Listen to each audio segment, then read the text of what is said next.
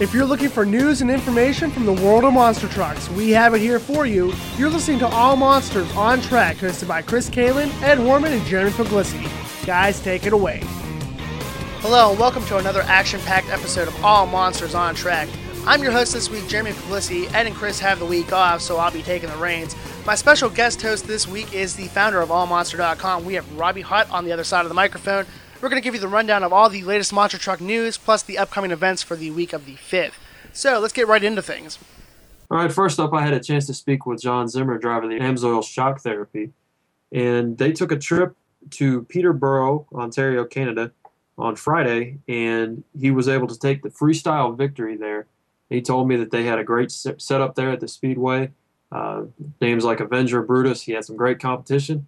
He was able to come out on top by spinning a couple nasty donuts. What was interesting about that show, you'll be able to see the photos on suddenimpact.com and allmonster.com. They had a noise reduction limit at that show. They had a decibel limit, and all the trucks had to have some pretty interesting looking mufflers on there. Zimmer told me it makes them sound like they have about 10,000 RPMs when they're doing donuts. So check those things out. It'll be interesting to see.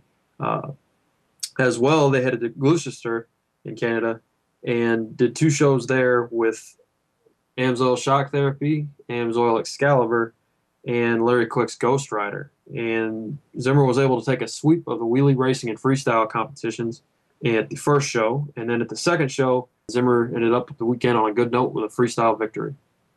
All right, also news from the Storm Damage Monster Truck Camp. I was able to speak with Tim Mente, and he told me that they have a second truck name ready to go. It will be announced in the coming weeks. Be sure to tune in to Storm Damage's website for that information.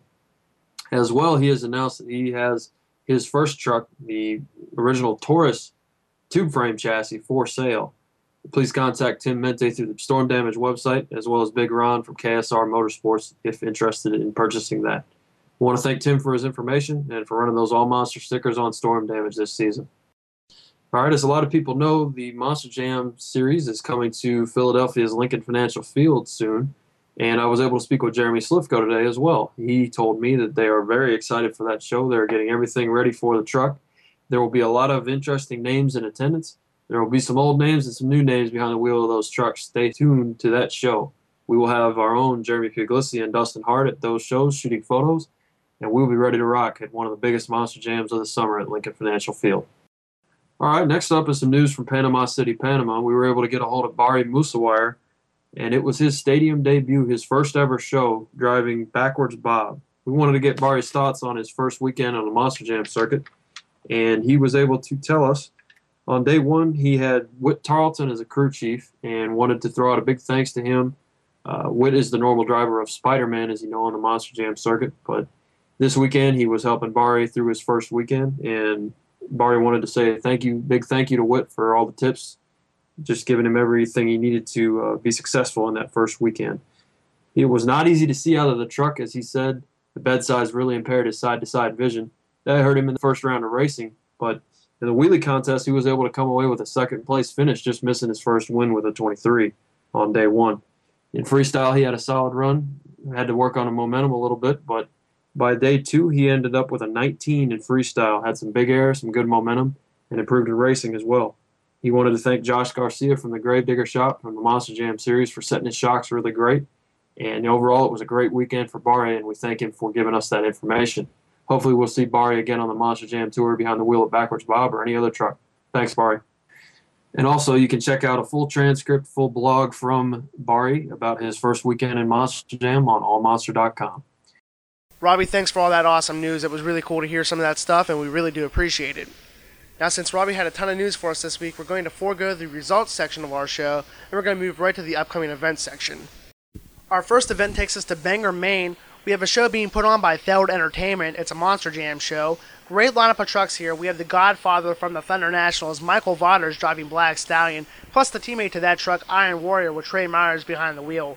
We also have Instigator and Dominator, and of course the legendary black and green wrecking machine of Gravedigger. Also, we have the Monster Truck Summer Nationals presented by Checkered Flag Productions in Liberal Speedway in Liberal, Kansas. The lineup there is Hot Tamale, Raising Cane, Barbarian, War Eagle, and Equalizer.